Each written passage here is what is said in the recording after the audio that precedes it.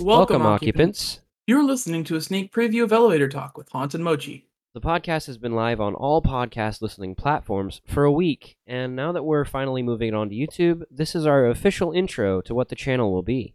This podcast is very casual, but keep in mind that it is not intended for child audiences. In any case, enjoy the ride and have a wonderful evening. Have a wonderful evening. To give you a little context, we just spent an hour and a half recording the first episode of this podcast, and I fucked up in the settings and didn't get any of the second party's recording. So it was just an hour of me talking to myself with elevator music in the background. I gotta come up with like a catchphrase or something that goes with my name. I really... This will forever haunt me. No, but that's too easy. It's too obvious. Or So, people at work. I'm Mochi, I'm a doing- bit doughy, and I can supply the cream filling. Well, that's pretty fucking good. That's pretty fucking good. I'm impressed. Premium content. Yawns, great. Short firm content. Short firm. Short firm. The ones It's short but firm on its for stance. short lawyers. And I love my car. I never thought that I would say that about a Ford sedan, but I love my car.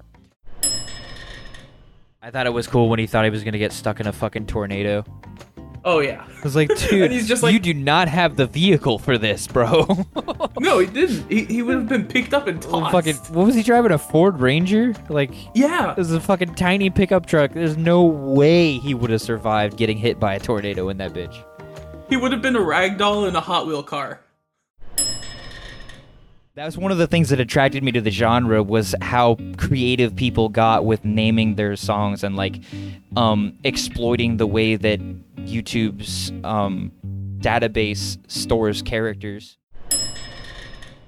This is going to be one of the stupidest sentences you've ever heard, but it has a bunch of $5 words. So, you ready for this? Yes. Symbolic interactionism is a sociological theory that develops from practical considerations and alludes to particular effects of communication and interaction in people to make images and normal implications for deduction and correspondence with others. What? So you just used 700 syllables to tell me that everybody talks to everybody using relationary language. He was insisting that it was just a problem with the clutch. It's just the clutch, it's just the clutch. One day, he throws it into reverse to pull it out of the driveway, and it goes forward into the house. What? Yeah.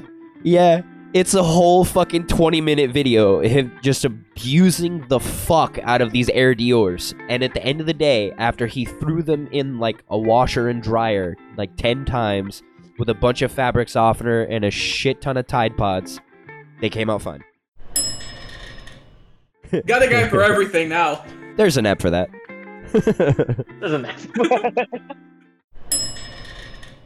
But I Right, haven't really I feel seen like- that much in this scene, the rebasing scene. I haven't seen very many trolls there. Everybody's pretty encouraging and gentle about how they say, "Hey, this is a little off," or "You need to do this to do better." Don't mind me. I'm just dying off camera. Actually, I'm not even on camera right now. So technically, that's still dying off camera.